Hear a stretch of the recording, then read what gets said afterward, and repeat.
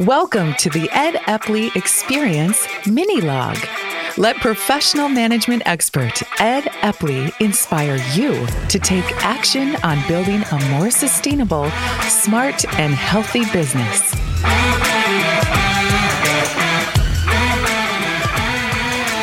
Hey, welcome everyone to another mini log here on the Ed Epley Experience. Today's topic, what have I done in the last 90 days to become a significantly better manager or leader? That question is one of three critical questions I think you need to ask yourself. We need to ask ourselves as managers and leaders of others. So what have I done in the last 90 days to be a significantly better manager or leader?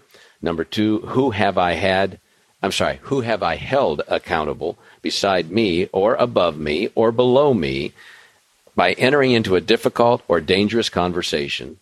And number three, what breakthrough of a radical nature, what disruption that would be hard for me, let alone the company, to consider, have I given thought to that would produce more sustainable results? Those are the three critical questions. So today's mini log is about that first one. What have I done in the last 90 days to become significantly better at my job? You know, everyone has to become 3 to 5% more productive annually to keep up with the increased cost of doing business. So that's not an option. If we don't do that, the business is going to become less sustainable. Managers and executives have a disproportionate impact on the results because they produce their results working through others. Individual contributors, they have a one-on-one, if you will, impact on the business. Managers can have a 1 to 6 to 8 to 10 kind of ratio. So when I get better as a manager and leader of others, that should be multiplied through the number of people that I supervise, manage, or lead. And then the last thing to remember is that another year of experience does not always equal significant improvement in skill. In fact, you and I both know people in our organization who have 20 individual years of experience, but not 20 years of successive better experience. And so when do we plateau becomes our own responsibility, and we've got to make sure that it's not too soon. There's another factor to consider in terms of improving our skills, and that is to improve our skills. The impact from our effort needs to model what we want from others. So said more succinctly, I need to set the example by my own efforts to improve of what I would expect from the people that I manage and lead.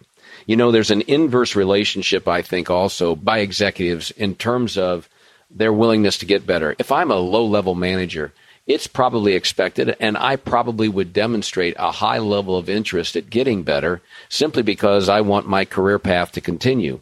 But the closer I get to being at the top of the organization, I see less and less concerted effort for those individuals to become better at their jobs, and they put tremendous amount of efforts in just trying to get the results that are expected of them in the organization. I think if we would sharpen the axe and truthfully get better at our skills, we would have to put in less effort trying to get the results that the organization wants and needs from us. You know, I would like you to think about committing to an improvement in one area of your job where you could get better in a way that would be measurable, it would be noticeable, and in fact, it would be meaningful to the organization. So if you're not sure how you would identify what to get better at in order to improve your performance and subsequently the company's, why don't you go online to our website, to the Epley Group, and take our free assessment so that you can identify some areas where you might improve your performance, and by doing so, improve the performance of the organization, and also model for the rest of the people you manage and lead what you would want from them. That's it for today's mini log. We'll be back with another one next week. Have a good day.